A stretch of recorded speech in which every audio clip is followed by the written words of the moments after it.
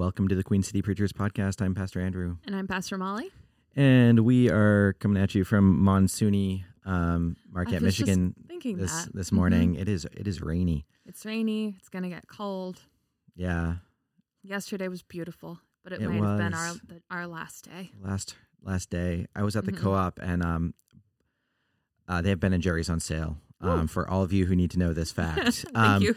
But there was a gentleman putting a pint back, and he was like, I've decided better. And I was like, oh, really? But he was like, but it's the last day that you really should eat ice cream because it's like the last day of summer. No. And I was like, I wanted to like rebut him and be like, no, ice cream is a year-round adventure. I've never not eaten ice cream in the winter. Yeah, so that's when you put some hot fudge on there.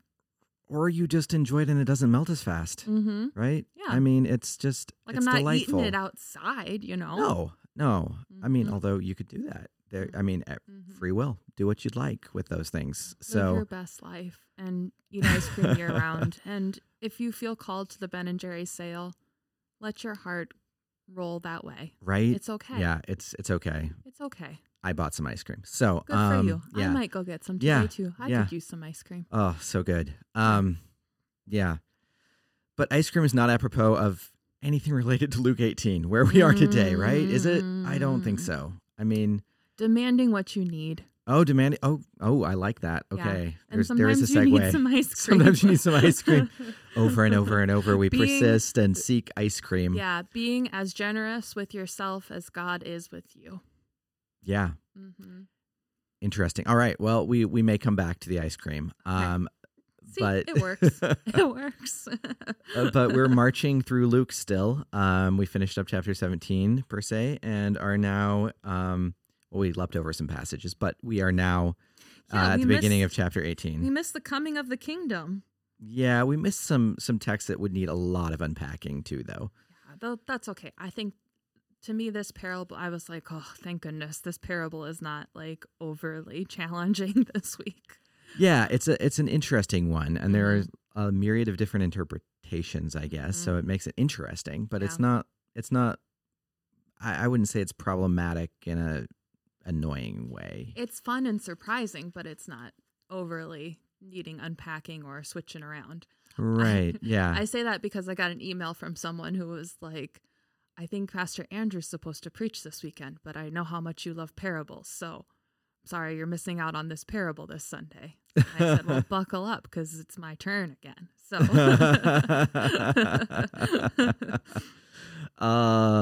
yeah, I know. Right. So let's read the text so that people know what we're talking about. So this is Luke 18. Yeah. Read it for us. Yeah. 1 through, what is it, 8? 8. Yes. Yeah. All right. Then Jesus told them a parable about their need to pray always and not to lose heart. He said, in a certain city there was a judge who neither feared God nor had respect for people. In that city there was a widow who kept coming to him and saying, grant me justice against my opponent. For a while he refused, but later he said to himself, though I have no fear of God and no respect for anyone, yet because this widow keeps bothering me, I will grant her justice, so that she may not wear me out by continually coming. And the Lord said, listen to what the unjust judge says. And will not God grant justice to his chosen ones who cry to him day and night? Will he delay long in helping them? I tell you, he will quickly grant justice to them. And yet, when the Son of Man comes, will he find faith on earth? Question mark. Yeah. So shall we start with the judge and the widow? Yeah, and so just a little helpful backstory with this that I think, at least I find helpful, because Luke doesn't often explain parables, right? He often just lets them be, and Jesus doesn't Drops either. it. Just, it's the mic drop moment, but like, which I kind of love about Luke.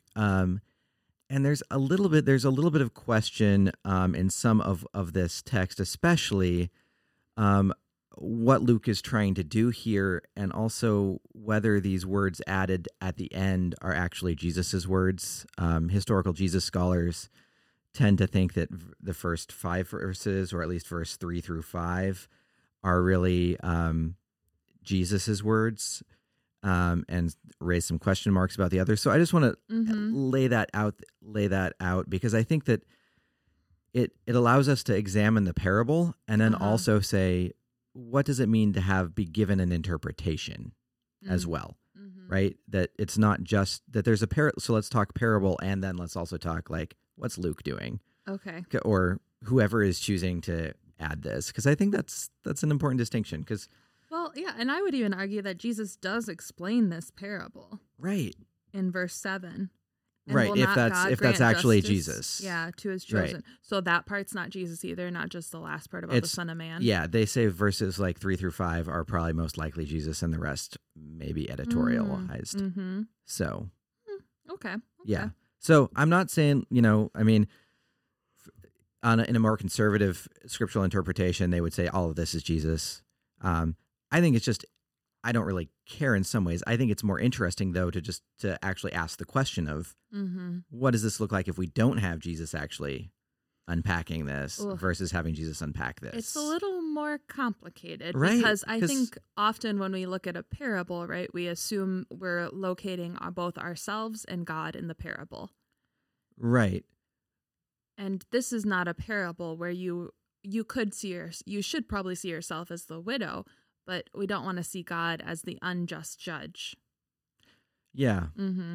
Yeah. But I like what, the New Testament scholar Amy Jill Levine says about parables, which is parables are about raising uncomfortable questions. And that maybe we shouldn't actually identify with either of these characters. Yeah. Maybe not. So I don't know. I mean, let's wander into this. Yeah. So I really like the things that she also says about the widow, how the widow is unexpected. Yeah. Because often we think about widows being people who are like meek and timid, who are a stereotype, right? Yeah. People, they're the marginalized people. We lump them in with the marginalized people who need help from others and who need our generosity and and some of that is biblically mandated, but it makes an assumption that she unpacks it and says that that's not historically accurate. That widows had access to spousal property, that they had access to petition things, that they had access to power potentially.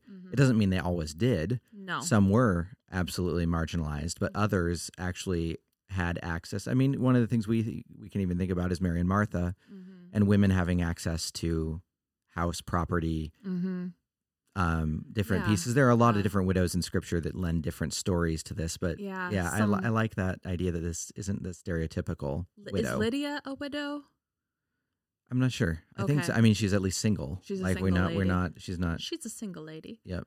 And I think back to Rizpah too. Yeah. That's what the story makes me think of when her sons are murdered on the mountaintop and she climbs the mountain and defends their bodies from like the vultures for like days on end. Yeah, I mean, she's intense in such an amazing way. Yeah, until they're granted a proper burial by David.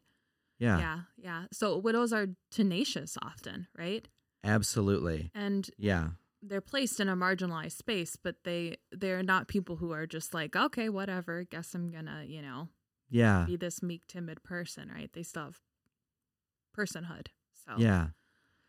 So So that, I mean, that's interesting with the widow. I think with the judge, it's interesting too, because like we start off with hearing that the judge is somebody who neither feared God nor respected people, and which is ironic because that's his job to create justice. But it's also, I think even today, there's an element of not surprise, right, with that. Like, and I think that even in the context of the audience, Luke's audience, the people would have been like, well, it's a judge. What do we expect? Right? Yeah. Is it really justice? Maybe. Is there respect? Or is there an anticipation that this is somebody that should? Yeah. Right? Well, I think back to like the kind of relationship between being a judge and carrying out God's judgment. So the judges back in the Israelite times, right? So like we think of like Deborah as a judge and the good judges, right? Yeah. Which is very different than just a Roman judge within a system that is broken. Or judges how we see them now. We don't see them as people who are like instated by God to carry out God's wisdom and Right. judgment. Yeah. Right. And this is not to say there aren't perfectly wonderful judges, but it's that question of where does judges' authority come from? How are they? Yeah. Where does morality lie? Where does Yeah. interpretation? I mean, all the different pieces. And the judges, like even in our day, they're not made as judges to carry out God's commandments. They're made as judges to carry out the commandments of the law. Country. Right. Yeah. The country and the law. Yeah. They're serving a different. Right. Right. Which could be, I mean, so there may be, and this is where we try to find line. There may be elements of religious law that are also involved, but probably because this is a judge and where we are with Luke, that this is actually probably mostly related to secular engagement, that this is a civil magistrate or whatever you want to call him. And so it's really interesting. So we hear whether we totally agree with that the judge it's expected or not, that the judge is just, but that the judge doesn't really like doing the judge's job, whatever that means. And then the widow pops up, right? Yeah. Some of the things with that article. What was her name? Levine. Yeah, Amy Jill Levine. Yeah. Some things she says about the widow is when the widow says, "Grant me justice against my opponent," she's asking for vengeance. So, but vengeance in the style of God in the Passover. Yep. Of the Egyptian firstborn sons. Yeah, vengeance in an Old Testament.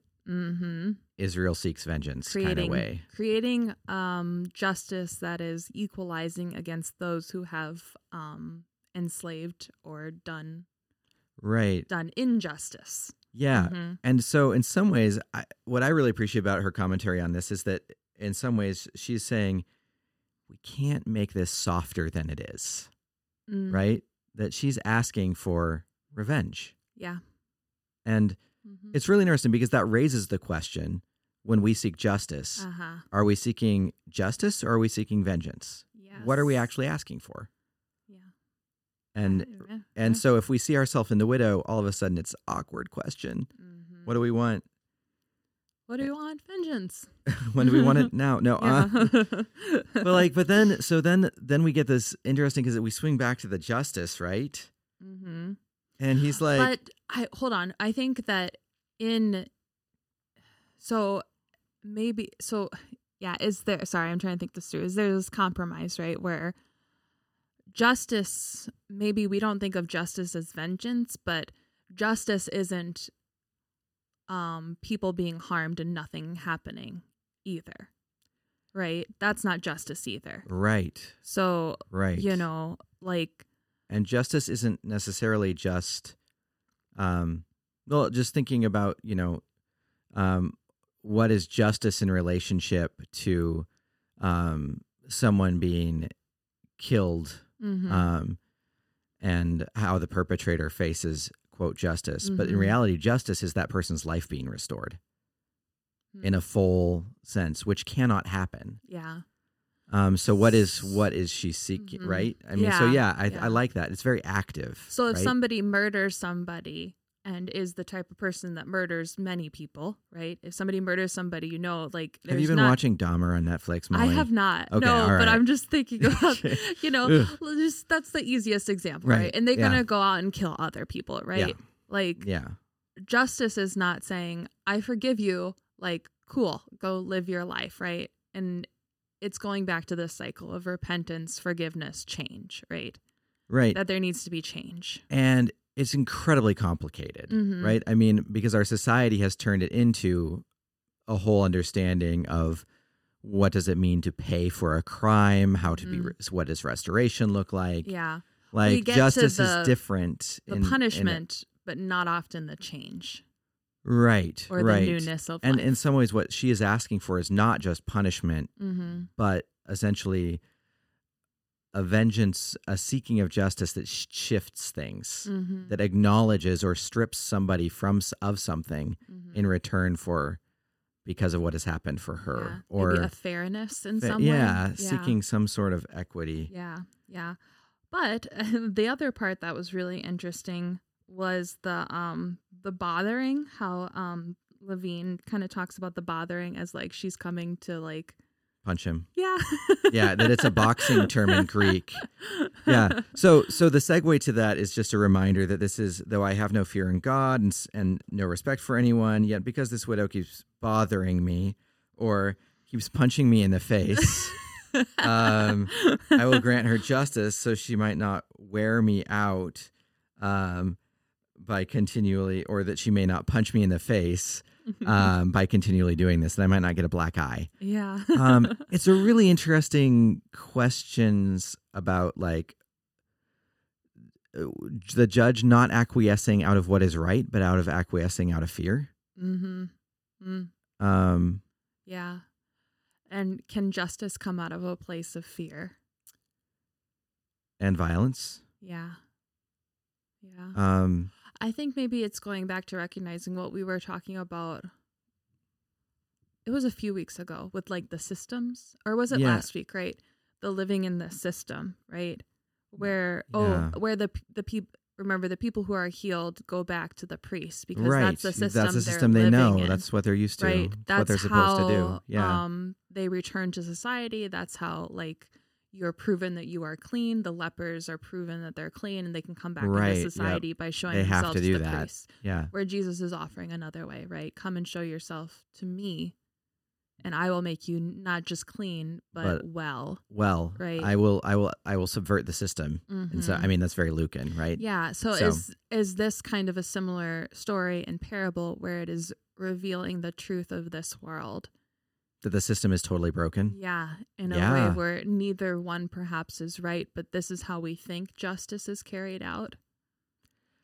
Yeah. I really like that. I mean, and I think that Amy Jill Levine goes there with this is in some ways is that this is more of a mirror for us to see ourselves and to ask really hard questions. Yeah.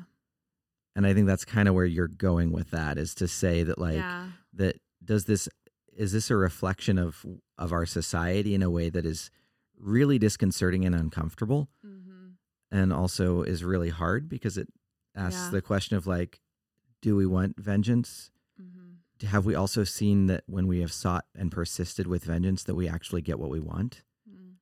Is society broken in a way that sometimes that's how things happen? Yeah, you might get what you want, but it might not create any real good. Right. You know? Yeah. Yeah. And which then, I mean, so then if you unpack the next part of the passage, there it's different, because if we have Luke interpreting this as a passage about prayer, which is often how preachers, commentators interpret this passage, because, at the beginning, Jesus told them a parable about their need to pray always and not to lose heart. Yeah, I think it's more about the not to lose heart thing, though. That society is corrupt and broken. Yeah. Don't lose heart. Don't lose heart. Because God relationships offers... are broken. How you think this works is broken. Yeah. Because God offers something completely different, right? Yeah. You don't need to come to God seeking vengeance. You don't need to come to God, ready to punch, right? Yeah, and that God doesn't need you to ask over and over and over again. God hears you the first time, right? That it is not you seeking violence against others that makes God react. It is you just asking, right? Knocking the door shall be opened, right? Yeah. It's that notion that this is a different type of relationship than what the world offers. Yeah. I think it makes me think about like how do, we enter into things in like a fight or flight kind of thing. Oh. Get that kind of like lizard brain going. Right. I was just thinking about, Yeah. But like, and that's how we kind of act in the world. We always expect the worst. And the worst out of others. We don't come in expecting like what God provides, which is the answers, the unconditional love, the justice, the peace. Yeah. Interesting. I was just thinking, I've been reading, what's his name? My Grandmother's Hands, it's about I know what you're the body and about. Trauma, and spirituality in some ways. Some of that woken in racism from an African American perspective. Yeah, beautiful writer. But thinking about that kind of at the start of the book, he lays it out that we cannot separate our body from what we've experienced, from trauma Mm-hmm. and race. Mm-hmm. And he says that as white people, as people of color, as anybody, even he's addressing and officers of the law, and saying, what does this mean? Mm-hmm. And he talks about that connects the lizard brain Mm-hmm. to our trauma response. Mm-hmm. And it makes me really wonder if in some ways, I think this is a rabbit hole that's too deep to go down like today in conversation, but it makes me really wonder, diving more deeply into thinking about this story and vengeance and what trauma someone has experienced and what is being evoked with the judge. Is Jesus saying there is something, that there is more than just what you are carrying in your body and are trying to and are reacting out of with your lizard brain? Mm-hmm. Is Jesus opening a space for healing mm-hmm. by saying even just naming it? Mm-hmm. I don't know. Sorry. I mean, it was just an interesting question that popped into my head. No. I think there's something powerful about that, truths being named. Yeah. Mm-hmm. Yeah. Mm-hmm. So, if the system feels unjust and wrong and it gives you pause, right? Yeah. Yeah. It's Resma Menakem. That's who it is. My grandmother's hand. What is the name again? Resma. Okay. I think RESMAA. Okay. Minikin. Yeah. There's some good podcast. He's had some interesting podcast conversations too, but it's a great book. Anyway, recommend it for anybody looking for a thoughtful, provoking read. Yeah. Yeah. But that question of how do we move through our current experiences? Mm-hmm. In other words, how do we name the kingdom we are grounded in culturally, but also name that God's kingdom is inbreaking and that there are alternatives and ways different. And that there's something different, right? Yeah. That's why it makes me kind of sad that the second part wouldn't have been Jesus's words, because I know, think, right? That's and maybe the power. it is. That's the grace part, right? That there is grace. This is the world you live in, but God asks for something different. And then at the end, the whole faith thing, why wouldn't you trust in what God has? Why would you be so inclined to trust in the badness of this world, but not to trust in the goodness of God? Yeah. Mm-hmm. To which I think, it's interesting because my gut response is yes, absolutely. And then my second response is, but that is so hard when you have been I've been hurt. Mm-hmm. I need vengeance, or I don't know how to get out of this rut. Yeah. Right. And that's where the faith is. That's why it's like that challenge, right? Yeah. Yeah. Will you not still have faith? Right. Yeah. Like in the midst of all that this world throws at you. Yeah. Do you have the ability to still trust in God's goodness? Because it's hard. Yeah.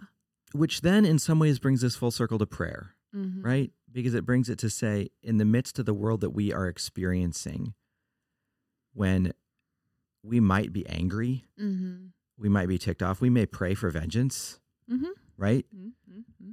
But that what God is asking is for us to make space for a relationship that is different. Yeah. And that prayer is the way to make space for that in some ways, right? I don't know, maybe? No, I think so. And so I wonder, we talked about the widow not needing, so she has to come to the judge constantly, right? Yeah, yeah. But would she need to do that with God?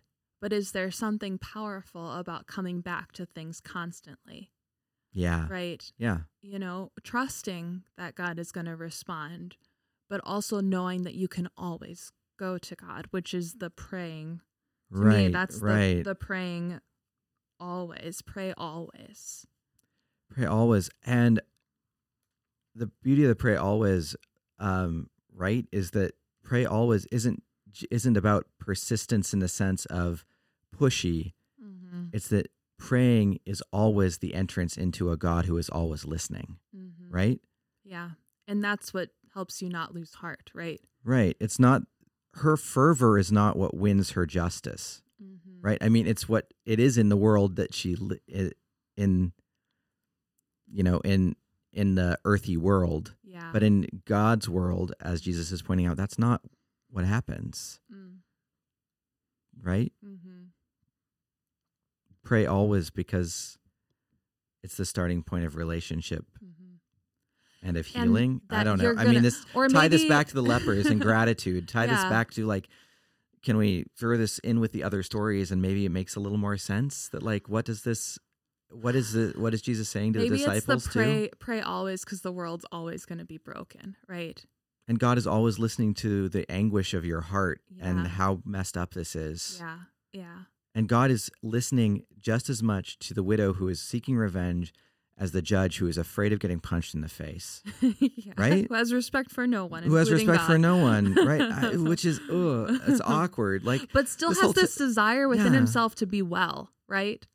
which is to not be profound, harmed. right? Right. So Yeah. perhaps it is recognizing that everyone is operating out of a place of brokenness.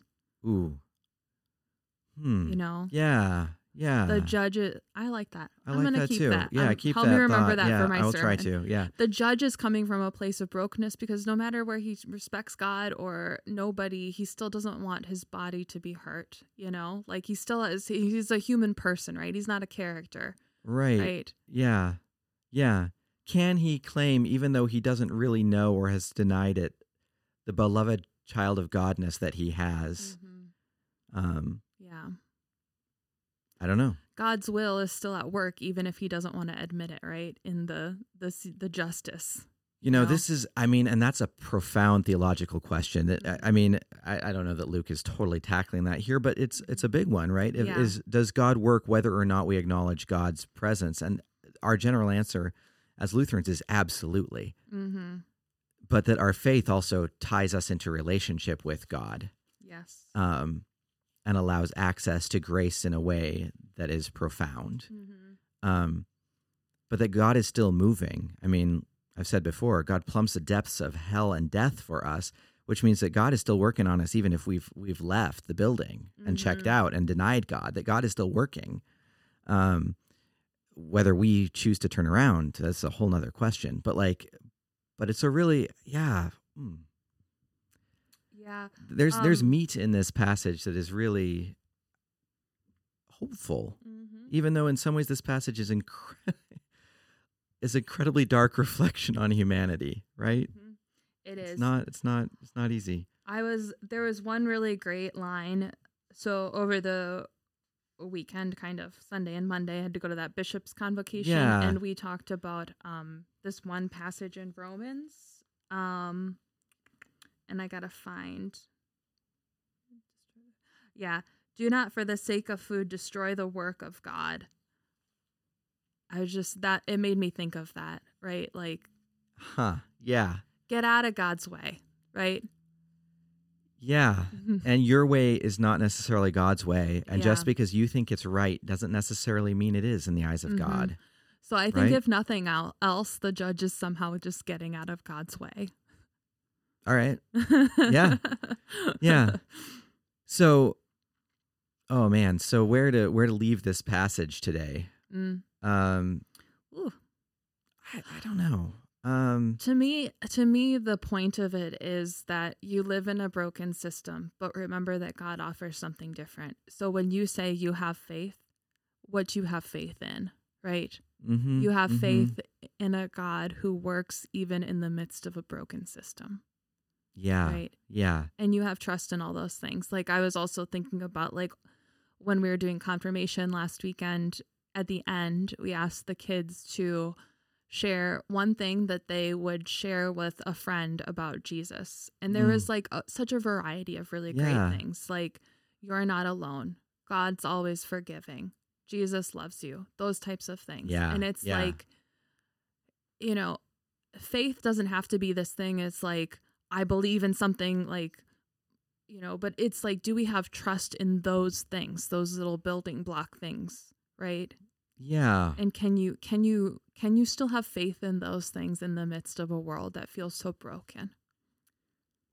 Absolutely. Mm-hmm. And can you not lose heart? Mm-hmm. Right? Yeah. Can you find a way?